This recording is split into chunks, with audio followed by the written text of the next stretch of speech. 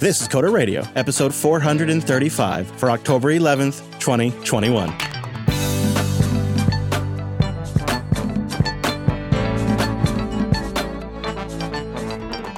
Hello, friends. Welcome to Jupiter Broadcasting's weekly talk show, taking a pragmatic look at the art and the business of software development and the world of technology. This episode is brought to you by Cloud Guru. You know, they have that cloud playground, Azure, AWS, or Google Cloud sandboxes on ACG's credit card. Not yours. Get certified, get hired, get learning at cloudguru.com. My name is Chris, and joining us every single week is the man who's been burning the midnight oil, but taking a nap before the show. It's our host, Mr. Dominic. Hello, Mike. Hello, Mr. Fisher. I like this employment of the nap strategy. So, you got to be fresh for the show. I mean, that's like pro move. It's pro. Oof. I'm impressed. You know, I just came out of the woods this morning. I went in for my reading weekend, and I only got through a book and a half. Didn't really work out the way I wanted, but it was still really enjoyable. I was actually looking forward to hearing about that. I enjoyed it a lot, and I think the concept is sound. I just need to clear my schedule a little bit more, I guess, because I ended up having to drive in and, the whole thing. But I still really enjoyed the time I did get out there. And the other thing that was kind of funny is I'm used to going out there and it just being no one around for like miles. But I guess it's like salmon season right now in the Pacific Northwest. So all the fishermen were out in the woods, like finding the good fishing spots along the riverbed. And then, they drink while they fish all day. Naturally. And then when the sun sets, they load up in their trucks and they go bombing through the woods, running into crap and driving 35 miles per hour, having a good old time blasting their music in the dark. And it was quite the experience. So I learned pretty quickly, like when the sun sets, I'm going to get inside for a bit, let the fishermen clear out. Yeah, let them have their time. But I came out of the woods and I saw a pretty big announcement from you. It's like, it's here, it's real, and we're going to talk about it today. I don't know how much you want to say now, but it seems like a pretty big congratulations is in order. Thank you. Yeah. So finally, after 5,000 years, Alice is at a 1.0 state, i.e. launched. Congratulations!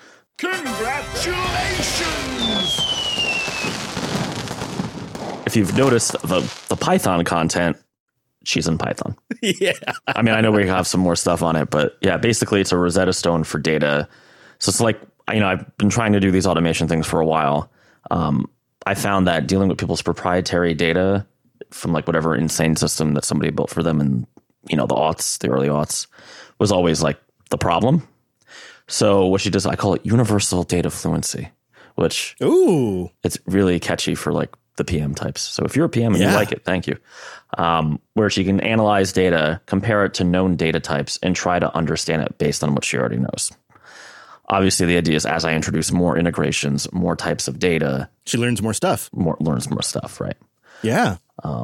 So we'll probably talk more about that in a little bit. But thank you. Well, congratulations again. Yes, we will.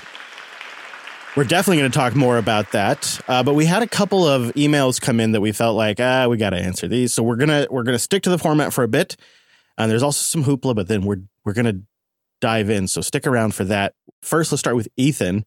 Ethan kind of feels, I think, like he's run out of time. He says, "Hey guys, I'm writing in because I'm facing a bit of a dilemma. I'm a computer science student trying to get a job before I graduate. However, I don't have any on-the-job experience. I've been trying for internships, but in this last year of school, it looks like all of them are booked out until summer of 2022. I feel like my skills are diverse, but I'm trying to find a job for either positions that I could possibly work in, which would be an embedded systems programmer or perhaps an OS developer. I just don't necessarily have all the skills yet. I have been working on a operating system as a side project, and I have tried applying for some DevOps internships. However, nothing's really clicked. I've had some projects stall because of various bugs involving something that come up, or maybe something just doesn't work out. I know a few different programming languages, including C++, Python, Go, and Rust. I have some sysadmin experience for both Linux and Windows, and I have a bit of database experience. But I don't really understand what the majority of the jobs I find seem to require, like automation skill sets like SaltStack or Kubernetes or Ansible. At this point, I'm just not really sure where to start looking, or even if I'm looking in the right place. Overall, I'm wondering if my skills are the right skills for the kind of jobs I want, if I'm looking in the right place, if I should just go for internships in 2022, if there's something I'm overlooking. Any advice you guys could offer, I'd appreciate. And the email's kind of all over the place, Mike. And I read through it and before the show. And the vibe I got from this was he's sort of a jack of all trades, master of none kind of guy. And he's also not really following through. Like he's got 2 projects that he's put on the shelf because like a roadblock was encountered and he kind of just ran out of steam on them. And it kind of seems like he's just all over the place with the skill sets. And I think maybe that's his core issue. What are your thoughts? Yeah, I mean, a little bit of focus on that might make it a little easier to, I hate the word marketable when it comes to people, but I think that's the right word here, right? To be a little more marketable. Yeah. This is almost worthless advice, but you got to stick to it, right? Yeah. I mean, I might even have different versions of my resume that like paint me, not lying, right? But slightly different focuses. Different focuses, right? Featuring like the DevOps stuff in one and something else in another. Or the embedded stuff in another, and really kind of sell yourself as somebody who focuses in on that and then tailor it for that particular job that you're applying for. That's exactly what he's got to do, huh? Well, just like, anybody selling a product or anything, like they kind of have different pitches based on who they're talking to. And I think, too, Ethan's young enough that he may find that if he does find a job or an internship or an open source project that he wants to work with, he may either discover he really enjoys that kind of work or he doesn't yet enjoy that kind of work. And so yeah, I don't, reading through his email, he feels like he's in a bit of a rush. Like he's looking at summer 2022 and that's not soon enough. And I don't think he's actually in the position he thinks he's in. I would encourage him to follow Mike's advice to the letter is maybe even if you're not ready to focus yourself, focus your resumes, focus your tactic. Don't come in as just somebody who's capable of doing everything, whatever you need me to do, because that just screams project to a hiring manager. It just makes you sound like a project. Yeah. All right. Solve that one. Tyler writes in. He's got 2 situations he wants to run past us. Tyler's also a high school student, I should point out. So that's interesting today. Both emails. Tyler writes, I feel like the attacks on large corporations generally have good underlying intentions. And he's referring to like the employees, that like there's like this Apple II hashtag now on Twitter where people are sharing their Apple stories about, employment issues and stuff like that. But Tyler says, I think that many people fail to grasp that the arguments only have validity when someone else is creating a platform for others to build on. Competition is essential to a functioning economy and therefore to function as a society. If you create a platform and you call it fair, but then cunningly deceive your clients, that's uncool and that should be banned. However, if you try to create these anti-monopoly laws in the wrong way, we could very well end up in a position too dastardly to recover from. I feel bad that Tyler has to worry about these kinds of things. I think what he's trying to say is, while when they do something wrong that has to be stopped, we could very well go too far. In fact, you might argue that Microsoft was a good example of this for a while. They really seemed to have their hands tied behind their backs and got lapped by the rest of the market. And they kind of missed out on the mobile situation. They kind of missed out on the beginning of the internet situation. And when Satya Nadella came on board, the other thing that happened around that time frame, and maybe it played a role, maybe it didn't, is some of the overseeing structure that was in place by the government was removed. That time had expired. And so the monopoly watchdog that was installed at Microsoft left. They were done. And Microsoft figured out how to play ball with the federal government and buddy up and make contracts and accommodate special national security needs. And they did all the right things.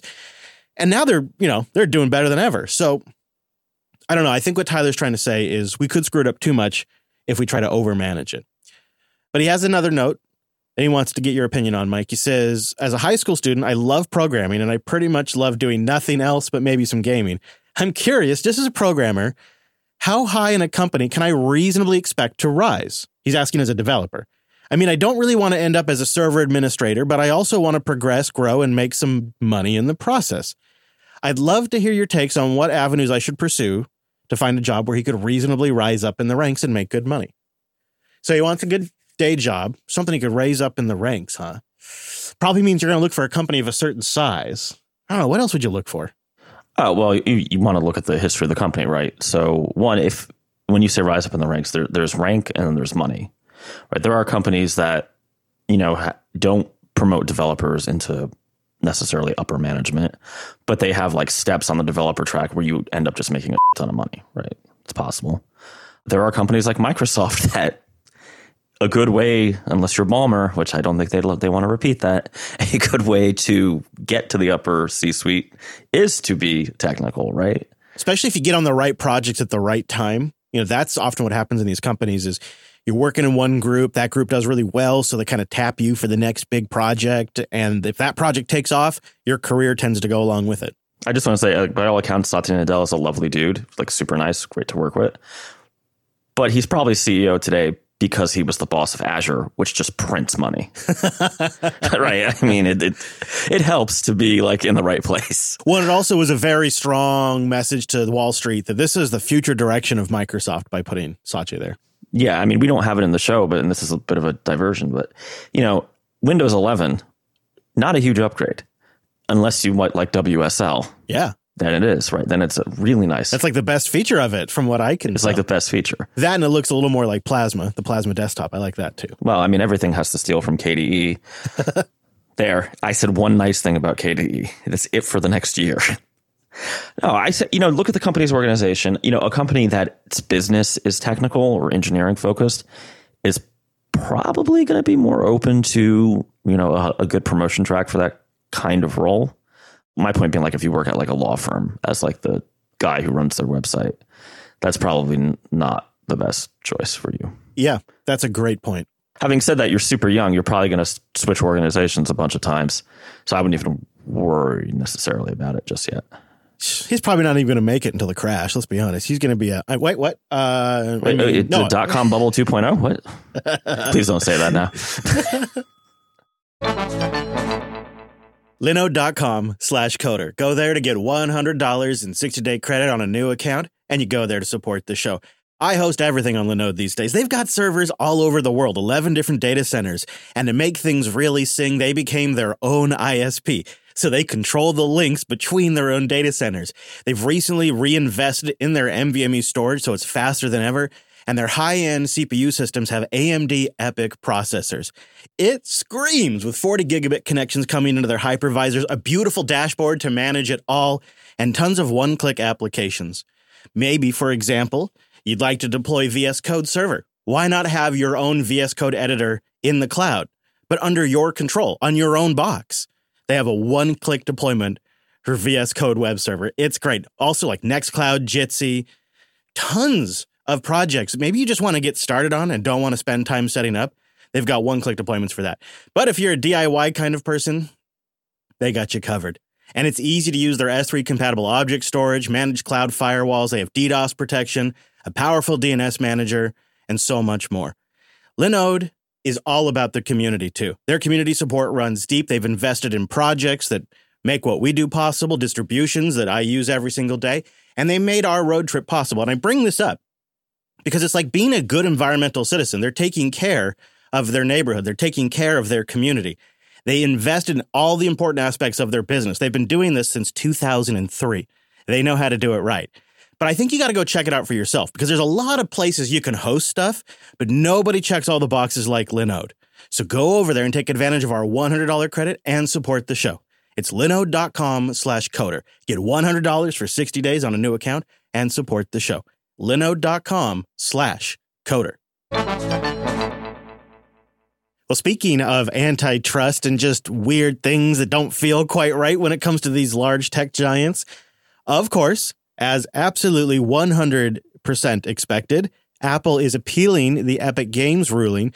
You know, the one in which it pretty much won every single claim except for a single claim. It is appealing that single claim. Obviously, a 99.9% victory is unacceptable. Well, there was just that one problem, that was that one little finding that said that Apple violated California's anti-steering rules and demanded that Apple let developers link to outside payments. So it's kind of why they're fighting that one. It's kind of the one they care about the most, too. And then they're using the excuse, which I suppose is legit, of ongoing litigations against Epic to not allow them back into the App Store.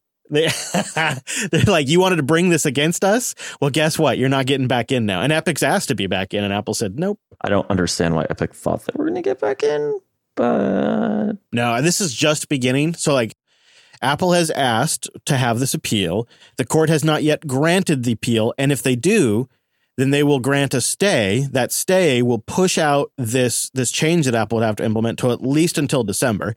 Apple's plan is to argue, remember that chicken compromise that they announced a few weeks ago before the Epic trial finished? Yeah. They're going to argue it's moot because they already offered a compromise. Yes. They're going to go into court and they're going to point to that announcement. This is their plan. And they're going to say, look, we've already agreed to some of this stuff. So we not only do we think this is bogus, but we don't even think it's necessary. Guys are a bunch of dicks. I think the judge is going to buy it. I think so too. That's so bad. Oh, man. And Apple's just going to laugh all the way to the bank, and Epic's going to be screwed in the meantime. I bet Apple lets them in after all this is done, but it could be a long time. Well, I mean, Epic is, quote, screwed. I mean, I don't know. Even, the court documents, iOS is not that huge of a market for Epic. Real-time feedback, as ByteBitten points out in the chat room, the Netherlands is getting nudged, or the Netherlands is nudging Apple for their App Store payment options. And then today, as you and I were going on the air, the Wall Street Journal published a report that the U.S. Justice Department is quietly, hush-hush, putting together antitrust enforcement against Apple. I guess like they're working with the Biden administration, the White House said go for it, and I'll have a link in the show notes, but they're basically putting together a low-key antitrust case against Apple right now in the Justice Department. And that should be interesting. This all feels super weird to me because, like, Apple's got to know they're not going to get away with this forever. Remind me again how they're a monopoly with 20% of the phone market. Remind me again. I mean, it seems pretty clear that they're going to have to give something on the App Store payments. I guess so. I'm trying to think about it. I mean, I agree they should. But are they truly the monopoly of the market? That just seems like we've completely lost focus on how large Android is as a platform. It just doesn't seem... Well, I mean, as many sad lawyers have made the argument, right? The problem with Android is it is the share monopoly, but not the revenue monopoly. I'm sorry, it is the share majority, but not the revenue majority. Like, I wouldn't write a native Android app anytime soon. Unless somebody paid me to do it. Yeah, from a revenue standpoint, yeah, you're right. Yeah, I mean, it's kind of crazy. So, although I don't think that's a valid argument, I'm not a lawyer, but I can't imagine going into court. But yes, Your Honor, but that 80% of the market won't buy my Smurf berries. It just kind of feels like saying that Disneyland has a monopoly on, event parks. Well, that's true. Like, they are the biggest. And they're the most expensive. And when you go in, it is all Disney from top to bottom. But there's Six Flags, there's, Splash Mountain, there's other stuff out there. There's Silverwoods in Idaho. There's other Universal Studios. They will, if you live in Florida, they will send you a letter every month until you sign up for their pass, reminding you that they're there. I'm guessing wildly, but I bet you if you looked up at the overall percentage of different types of fairgrounds in parks like that, Disney's probably the minority if you look around the world. It's like claiming that Disney has a monopoly on this market. And I agree that if you go into Disney's park, Disney has a monopoly, but you chose to go into Disney's park. And I know this is an old argument, but I'm just trying to grasp quite how serious this is, because this is a really weird angle to take on it. But like, if we screw this up, and like just thinking about Tyler's email, and we say we take Apple down, what has been changed? What's been accomplished? Is now on 20 to 30% of the mobile market, there's more flexible payment options. That's what we're going to accomplish. I mean, that's a good thing, I guess, but I don't know. Seems like you give Apple 5 to 12 years and they're going to be there themselves anyways. I maybe not, but it just doesn't seem like it doesn't solve the overall problem that's like these 5 tech companies control our entire lives. And you literally cannot go through modern life without touching one of them. That's the real problem we have now.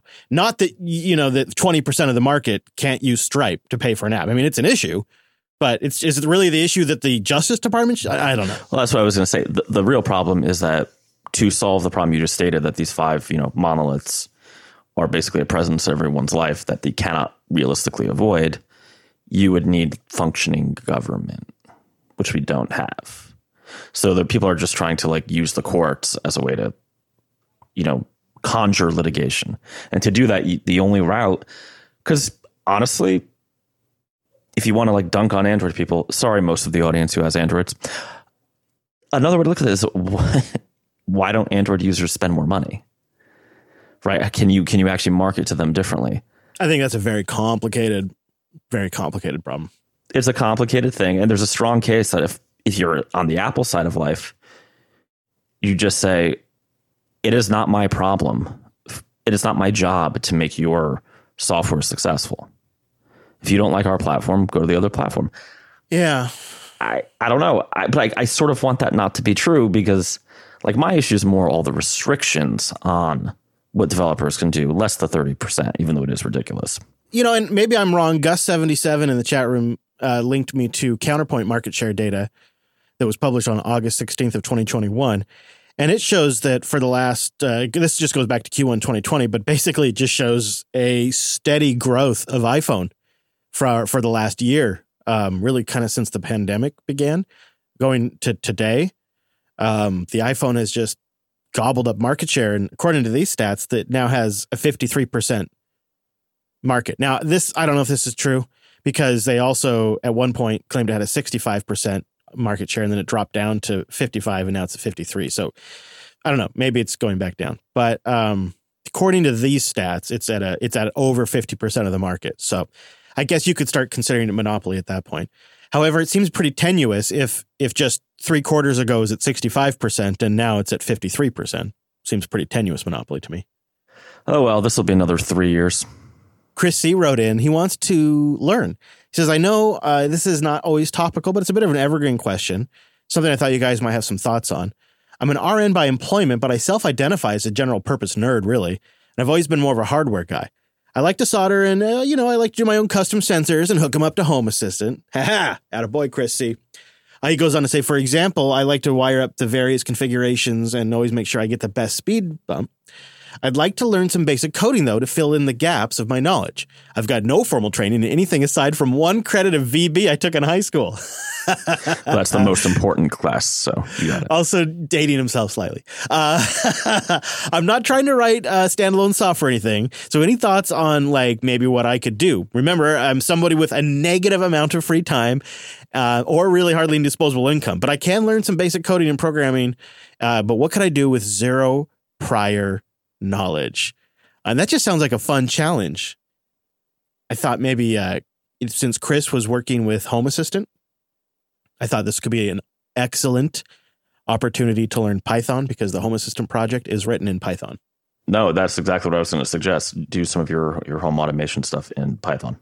I mean, talk about a great language to jump into. There's so many resources to learn Python too. You found a really good one that it's the type of resource that completely clicks with the way I learn. I like this. It's called Understanding All of Python Through Its Built-ins.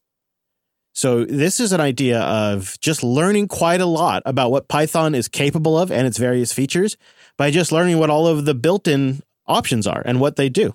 Yeah, basically telling you like what features, obviously it's not, comprehensive, but what features the designers of the language think were so important that they had to have like special built-in functionality for. I have to say it's a pretty novel way. I've never thought of it this way, but you know what? For someone like the writer coming in, kind of technical, but doesn't, not really a programmer, that's probably a good blog post to look over. Oh man, and it's so extensive. It's so well done too, and formatted really, really well too. So it's very easy to read the actual code and understand what it's doing. It's top notch. The other thing, and this might be maybe he's too advanced for this now, but a Spark Fun, they sell like boards and stuff, but they have a whole like learn section where they have like videos on how to, you buy the LiDAR sensor, how do you program it, how do you set it together, how do you do the soldering. I know for him, he already can do the soldering, it sounds like, but that might be a route for folks trying to learn how to do this kind of thing. That could be a really fun way to do it. If you're more of a hands-on visual style learner, that could be a great resource. I'll mention that our friends over at Cloud Guru have an entry-level Python programmer course that'll help you get a certification as well. The Certified Entry-Level Python Programmer Certification is what it's called. And it's a great place to start when getting started with Python, or if you even want to consider getting a Python certification. Go check it out.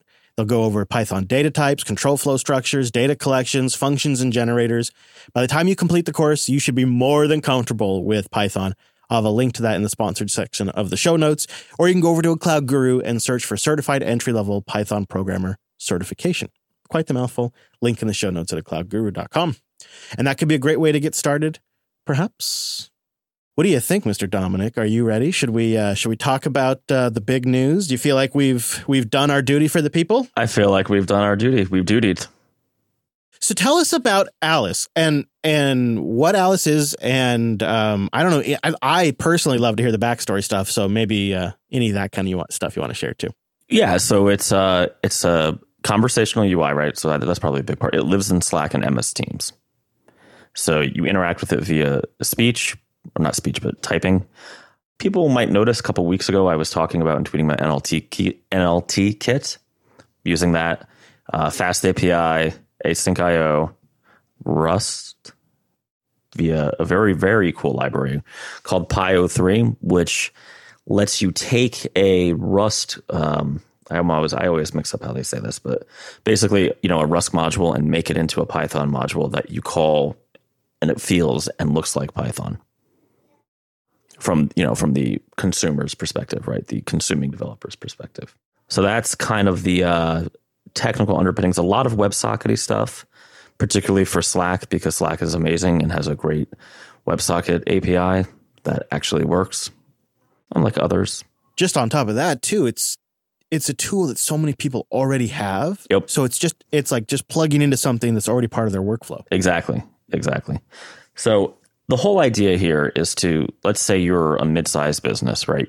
You have some system, some contractor, probably wrote in VB6, and it's sitting there holding you back, right? You want to move on to more modern technologies. A big need that I kept seeing people kind of calling and reaching out was because of COVID, they're trying to do like more either hybrid working or just straight remote working. Sure. And these systems that are like behind the firewall, weird VB application are causing all kinds of problems. So Alice can also live behind the firewall. That's kind of the key. This is not like a SaaS that you subscribe to. This is something where there's an installation and implementation. And from there, basically, we take a look at what kind of weird psychedelic data is your proprietary system coming out with. She'll compare it to what she already understands, and we'll get a close approximation. We call it universal data fluency. If we have to tweak it, we will, and we'll go from there. And the key is once she understands the data, we can then convert it into all the other formats she knows. I love this. So this is universal data fluency is this concept that your business application may spit out something that really no other application can do anything with, but Alice can understand it and then translate it into something that is usable. Am I following you so far? Right. So she tries to figure it out, right? She gets it and then she keeps comparing it. We have to have a couple expected outputs, but we go from there and piece by piece, she puts together the structure. But then let's say, so the value that you add as a company is if it's something so esoteric, Alice doesn't really recognize what to do with it, you provide the ability to customize Alice in a way to help her work specifically with that format. So the business could reach out to you, contract you to do that bit of work, and then they have that forever? Correct. Right. If you have some like really insane thing that is unlike anything else we've ever seen, we can just do that as part of the implementation. That's awesome. That's great for you because it means that from time to time you're going to get a contract to do some work and make some revenue that, makes it worth reinvesting back into Alice. And for businesses, like the business I've worked with, they'd absolutely, it's a great concept for them because it's like we just have to hire this chunk of work. It's not like this ongoing thing that they'll have to do forever. So it's not going to be like this endless pit of money. It's you get this software, you hire them for some hours of time to do this for us. It's pretty straightforward. Yeah, that's the whole idea. I mean, the other advantage is once we have an understanding, a comprehension of your proprietary data format, well, then we can do all the automation stuff that you would expect from any automation tool, right? Like a Zapier or something like that, where it's like, oh, I want to automatically, get this data out of my system and create tickets in Trello, or I want to create, a report, or I want to write an Excel document, stuff like that, or send a message in Slack, or send a message in Slack, yeah, save a file in Drive, right? All that stuff. The key is that first step, though, right, of deciphering the actual crazy format. That's why I like the Rosetta Stone analogy, because this is a weird history nerd thing, But when the Rosetta Stone was found, it was I believe a French archaeologist. They were able to start translating Egyptian hieroglyphics, which they never could do because the other languages on the Rosetta Stone were known to them.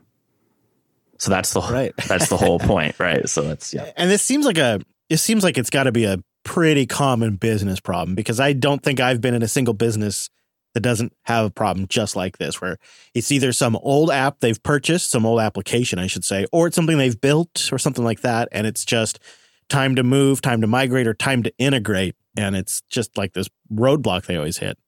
Yeah, well, it's kind of how this idea came about. I would constantly be in these sales conversations for projects that went something like this. We have this insane proprietary database we bought from some company. That company is now out of business. We don't know how to work with this, so we're stuck on this old application. We want you to write a new one. What's that going to cost? And the answer was always, well, we can't get your data out, or the cost was just most likely too much for them to want to, pursue.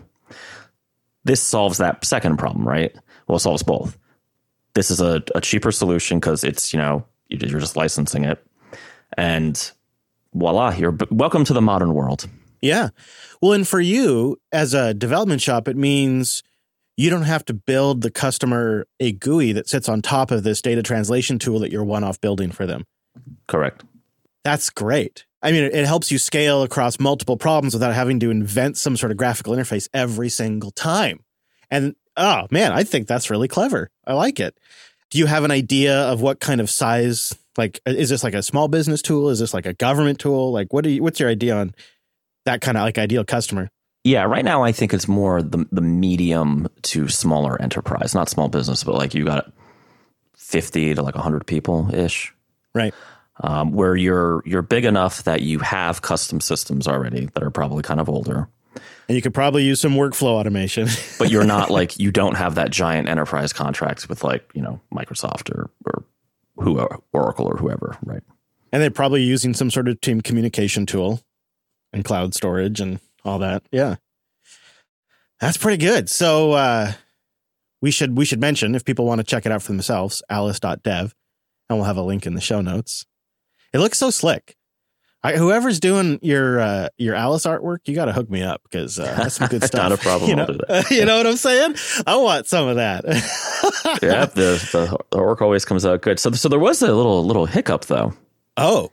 So somehow my domain got flagged as malware. Yes, right as you're like about to launch too. This weekend, right? Yeah, right. Yeah. Oh man. So I ran around with like a chicken with his head cut off all weekend. So I've been like Dick Tracy in the underbelly of these cybersecurity companies that. So that's why you got a new Apple Watch.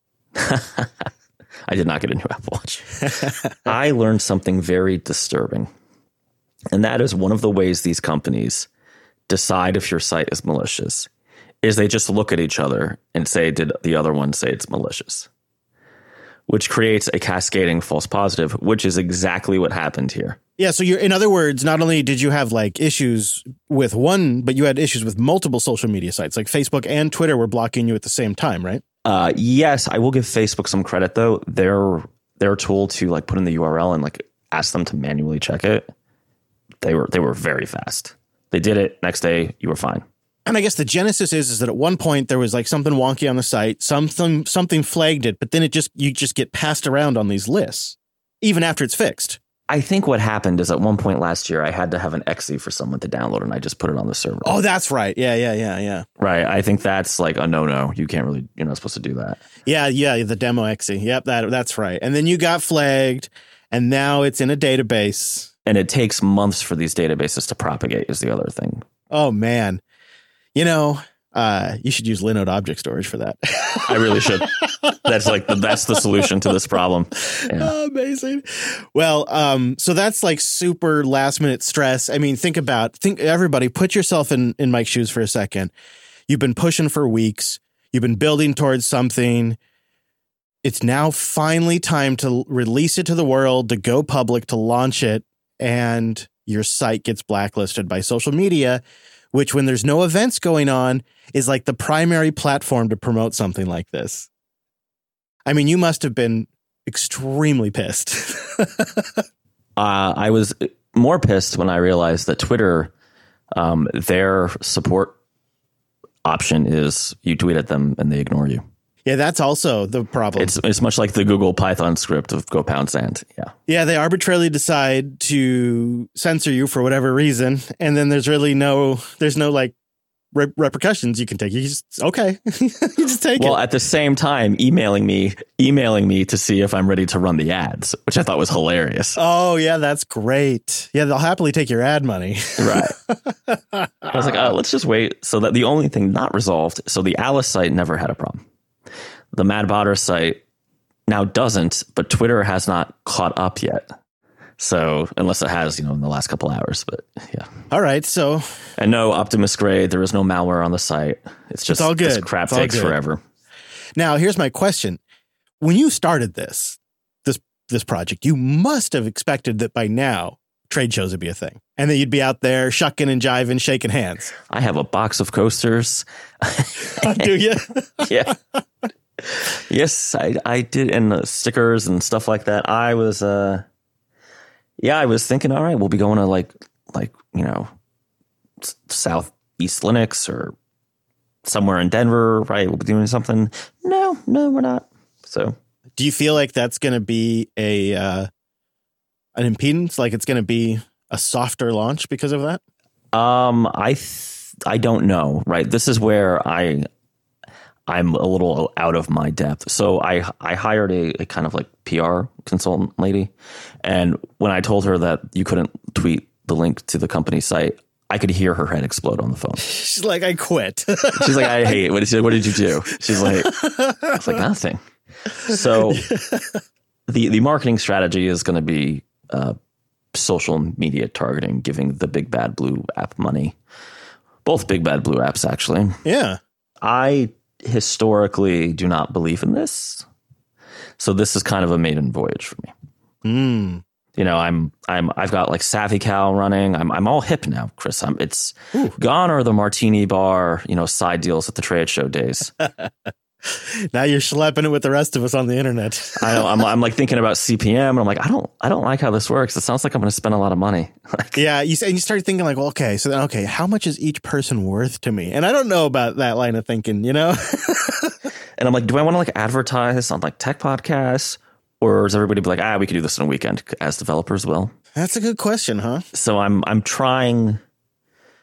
Actually, I got to talk to you about that too, but I'm probably going to hold my horses until the end of the month, see what happens organically. And I have some existing customers I'm reaching out to. I feel icky giving Facebook money. Yeah, yeah. But from what I've been advised, and it's just like disturbing how granular you can get. I mean, it must work, or else CBS and the Wall Street Journal and the New York Times wouldn't be going after Facebook on a daily basis anymore. It must work. It seems kind of like, okay, so we're a small business, so we want to target people we can reasonably kind of access, right? So, okay, let's say the Southeast United States and like the New York, New Jersey metropolitan area where I have, existing relationships, stuff like that. And the company size, you can target the title of the person or what type of work they do. Do they have a dog?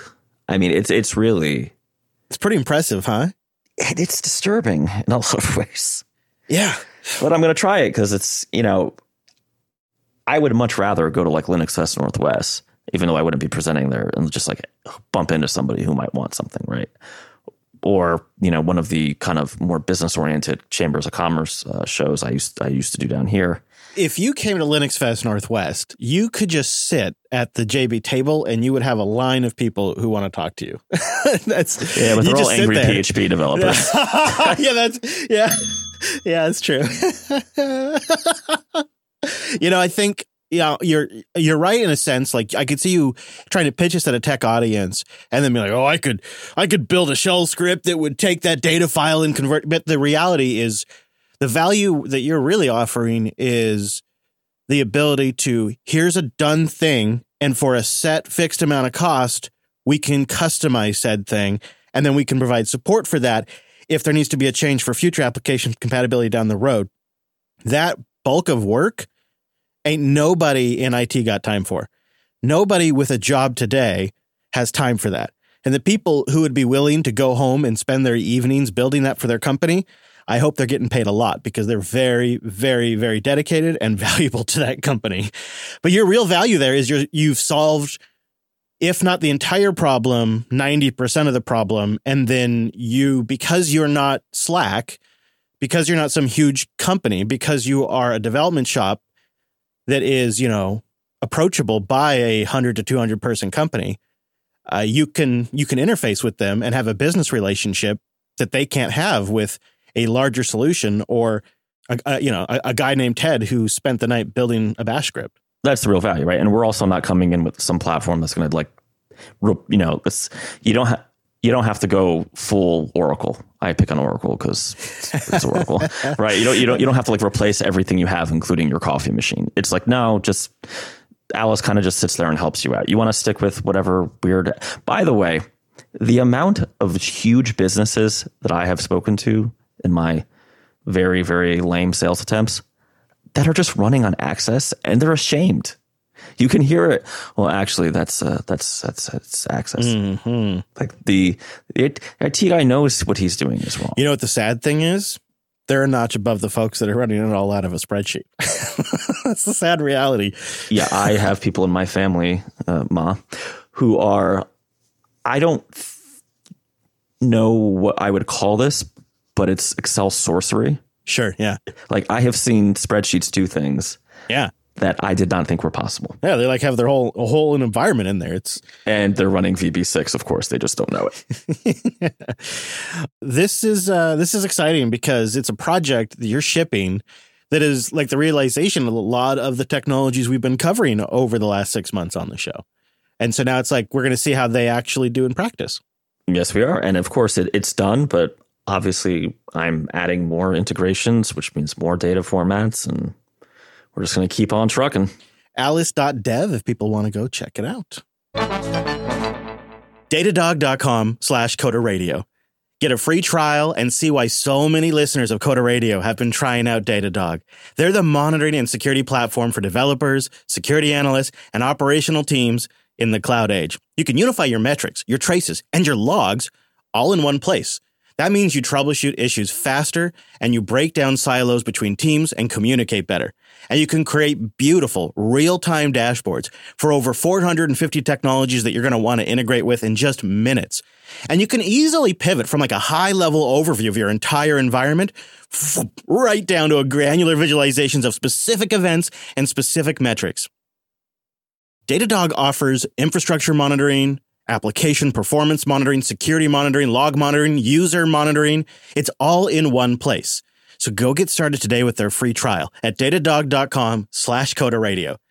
See why you can and why thousands of other companies trust their monitoring to Datadog. Coder Radio listeners love it, and you will too. And if you start a free trial and you create one dashboard, well, guess what?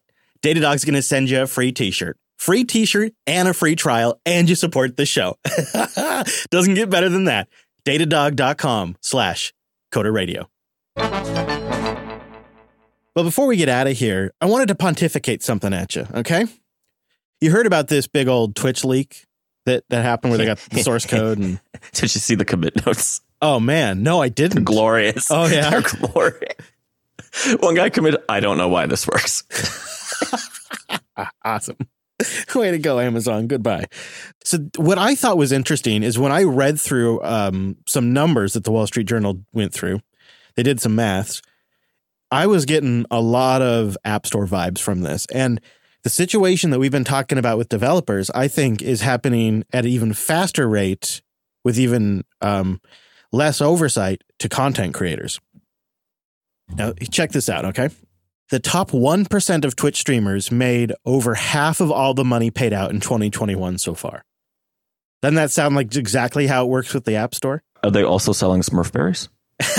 189 million so far this year, up from 517 million over the same period last year. 3/4 of the users making any money this year have made less than $120. 3/4 of the users have made less than $120. Wow, that sounds like the Android App Store. And here's what's even wild is the Wall Street Journal's analysis excluded 896,000 accounts that have either made less than 120 or actually owe Twitch money for some reason. There's 890 accounts, 890,000 accounts that they basically are excluding from this analysis. The best paid streamer on Twitch made more than 5 million this year so far. This is just into September. Only 0.06% of Twitch streamers received over the U.S. median house income of $67,000. A quarter of all revenue was earned by the top 1,000 accounts. The top 1% of Twitch streamers made over half of all money paid out in 2021. These might be worse than the App Store numbers. That's what I'm saying. And it's happening at a faster pace, too. Amazon's only owned Twitch for a few years. I'm frantically trying to look up the App Store numbers, but I'm not going to be able to do it fast enough. And let me tell you, my friend, the situation's not great with Spotify and podcasts either. They're trying to do the same exact thing. I was just going to say, Marco Arment was just on Twitter going off about Gimlet, something like that. Oh, yeah. Yeah. Doesn't Spotify own them now? Or yeah. And it's apparently he was like an investor and they're doing this kind of lockdown stuff or paywall, whatever. Yeah, that's right. He got a payout when Spotify bought them. Oh, good for him. I mean, that's right. Yeah. Isn't that nice? Yeah, it's happening to content at a pretty rapid pace. I mean, I just want to say, Mr. Fisher, build that wall. I know. Well, Spotify did hit me up with a proposal. It was like super low ad rates, but it was like guaranteed 3 ads a show. And you get access to our music library. And I went, what? Let me think about that. But no, I'm not. No. Wait. To like do a DJ show? Yeah, no, but you could. But yeah, like if you use so you have to switch your publishing platform, you have to switch to their feed servers and all that kind of stuff. But if you publish through, I'm not sure about this. I think you can still have a public RSS feed, but you have to publish through their system. But if you do that, they give you license like a radio station to their music library. So you could do a DJ show, or we could have like, your favorite song as our intro music, that kind of thing. But you have to sell your soul. They own you. They own the content, and they own all the ad deals, and they give you a very small cut. But they give you a lot of small cuts. I mean, have you ever read the Apple Developer Agreement? This soul's already got a couple markers on it. I know, and Twitch is doing the same thing. Yeah, YouTube is going down its dark route. I tell you, it is the only thing that's really going to save podcasting is if listeners continue to use and insist they use their own podcast apps, their favorite podcast app. If they use these, and we have people listening on Spotify, and I am grateful they listen, especially if it's the best way or only way for you to listen. But the best thing you could do is subscribe to the show at coder.show/subscribe in an independent podcast app that isn't owned by Apple or Amazon or Spotify. I love Overcast. Right. It's great. You'll pry it from my cold, dead hands. Hey, whatever happened to Pocket Cast? Are they still around? Yeah, they got bought by like a group that NPR was part of, and now they're selling it. They're selling it again. So that group is selling it off. They used to be indie, right? They were like a couple of folks. I could have sworn, wasn't it like Shifty Jelly was the name of the corporation? Good memory. Yeah. And then they got bought by NPR and this group of like public radio stations and other folks. And then NPR pushed hard for tracking, in-app tracking that would basically ping an HTTP address when you pause, rewind, fast forward, skip, that kind of stuff, to try to create metrics of where people are listening and not listening. And they wanted to create an industry standard of tracking in the podcast apps, and they wanted to deploy that in Pocket Cast first and have Pocket Cast sort of roll it out, and everybody followed suit. And thankfully, we have enough independent podcast app creators that said no. And they have enough market share that they could say no. And so it never took off, and the tracking standard never was adopted. And so I think NPR got kind of frustrated and their group, and they've just decided to sell it. This sounds an awful lot like streaming video content, where if you want to watch Star Trek Discovery, yep, God damn it, CBS.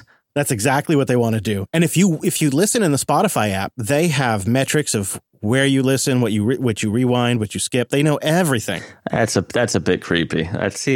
Just let me have my podcast. I mean, podcast ads used to be, at least on me, one of the most effective ways to advertise. Like, yeah, I buy stuff off podcast ads even today all the time. I think it's the kind we do though, right? Like when you hear when you turn on a Planet Money or something and they blast you with 2 pre-produced ads that aren't even from the hosts that do the show, like they don't stick at all for me. They don't register at all.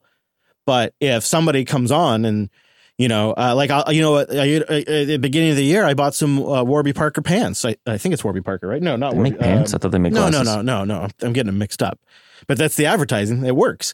Warby Parker is the glasses. Exactly. But that was an ad. But no, I'm thinking of Mack Weldon.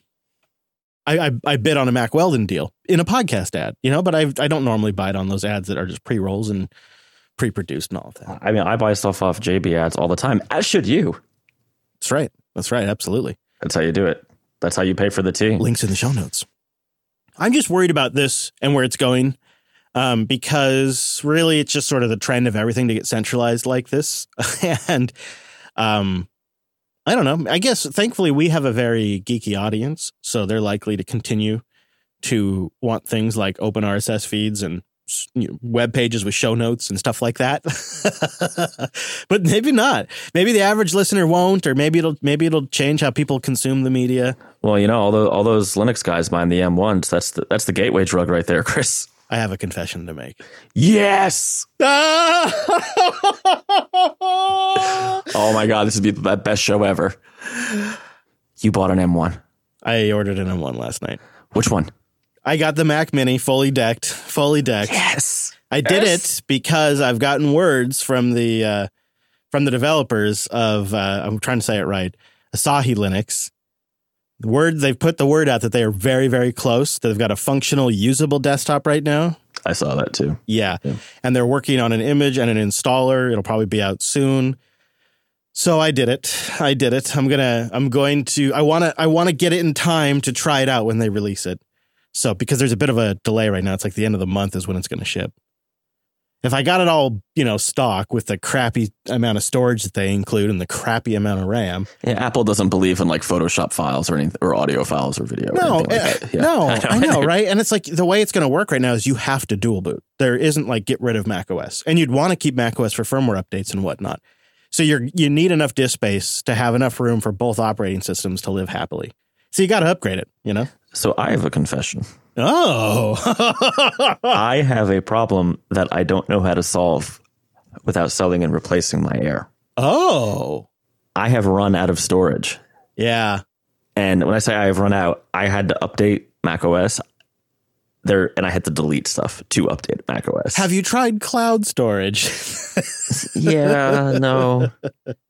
I really don't understand Apple's just like ridiculous markup on hard drives. It's so bad still. And memory. It's so bad. It's so bad. It's so bad. I mean, I bought the M1 because if it can run Linux effectively, and I think it will, I may transition it eventually to my home server in my RV, which is currently a couple of Raspberry Pis. Right. But, the Mac Mini has a pretty good power draw, even at full load. It's like 33 watts.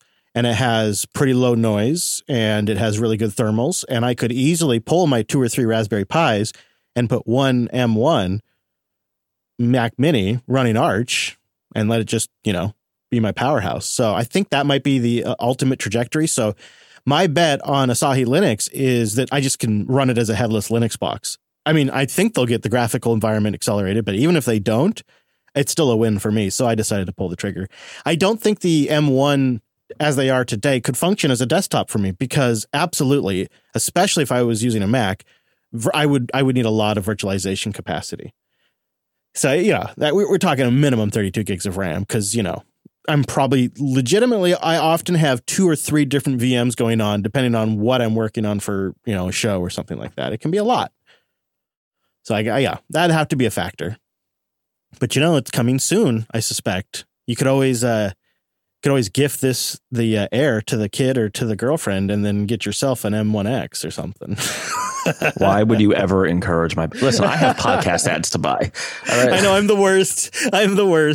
Oh boy. But yeah, I'm excited to try it out. Although if it comes in a different color or shape, I'll have to. I'll have to give it a go with macOS for a couple days just to get a feel for it. But I suspect by the time I'm receiving it, the Linux project will be ready with their installer. I am going to tell you, macOS, why did Apple break Safari on iOS? Oh, you having a hard time?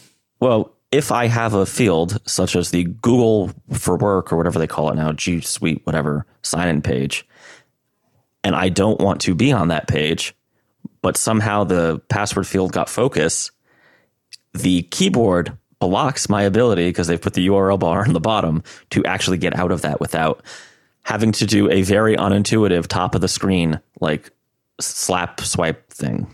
There's way too much going on down there now. It's very non-intuitive. I don't understand. I feel like it's something I would do to people as a prank at like a cocktail party. It does seem like a prank. I turn on like colorblind mode on people's phones when they leave them unlocked. Like I honestly thought someone was screwing with me. I'm like, Reese, you're 5. You're amazing. Did you just like break my phone? They put the Windows selection down there, the URL bar selection down there. If you're on the iPad with the keyboard, there's a little keyboard thing that's down there, and the task switcher is down there. Oh, they did it to the iPad too. I didn't update my iPad yet. Oh God, it's like I tweeted a couple weeks ago about Safari on Mac being just what the hell, like a psychedelic nightmare of tabs changing colors. But I think it's great. I love it. I'm just letting you know you are coming from the sublime world of KDE. Yeah, it's true. You're gonna hate it. I tell you, I use Safari very sparingly, so it doesn't hit me very hard. Like I had a dream. I'm like, maybe Apple should just buy Elementary. Like seriously, just like Elementary. I know they don't love this comparison, but it's like a good version of macOS. Yeah, back when it was good. Right. It's prettier Snow Leopard, right? They've done modern improvements, of course. Snow Leopard's super old now, but it's like back when macOS was designed to be a good interface and not trying to keep up with yearly trends of design themes that the design department comes up with. I don't think anybody, like, and I mean literally anybody, was like, you know what would be great in my web browser? The inability to see that I have other tabs open unless I magically remember. And also, why don't we change my screen's color to neon orange and then black and then blue and then red? Because the branding, and the best is, so then I, of course, had to check the Alice site because I'm like, is this obnoxiously blue? It is not. I don't know why it's not. I went to the Mad Botter site. Is it going to be like crazy purple? It is not. But somehow, my GitLab instance is the most aggressive form of fire orange that I have ever seen in my life. Yeah, it's great. It's great. And I blame Safari. Not GitLab. Johnny Ive would never let this ship. He would be like, what are you doing? Make it Chrome. And you put the Adobe program down. Sorry, I miss Johnny Ive. I want to say thank you to our Coder QA team out there. The new Coderly has been recorded, and it will be edited as soon as Drew is available. He's a busy guy, and we just sort of slipped that in on him. But it'll be out in the feeds sooner than later. So if you haven't signed up yet, head over to coderqa.co. You become a member. You support the show. You also get a limited ad feed, and you get access to that Coderly report, coderqa.co. Mr. Dominic, where do you want to send people this week? Go to alice.dev. And if you all could do me a favor, any little bit of help in this scary new world of social media helps. So retweet, whatever. I appreciate it a lot. Yeah, help celebrate by helping spread the word. Seems like we need it more than ever these days. Between getting blocked by social media and there being no events, definitely could use the help. You can also find him on Twitter at Dumanuko. His company's at The Mad Botter Inc. I'm there too, at Chris LAS. Podcast Network's at Jupiter Signal. The show's at Coder Radio Show, at Coder Radio Show. Links to what we talked about today are coder.show/435. Our open and free RSS feed, that's there. Coder.show/subscribe. You're also going to find our contact form, your emails. They're a big part of our conversation. Send them in your thoughts, your suggestions, your ideas, your upsets. Coder.show/contact.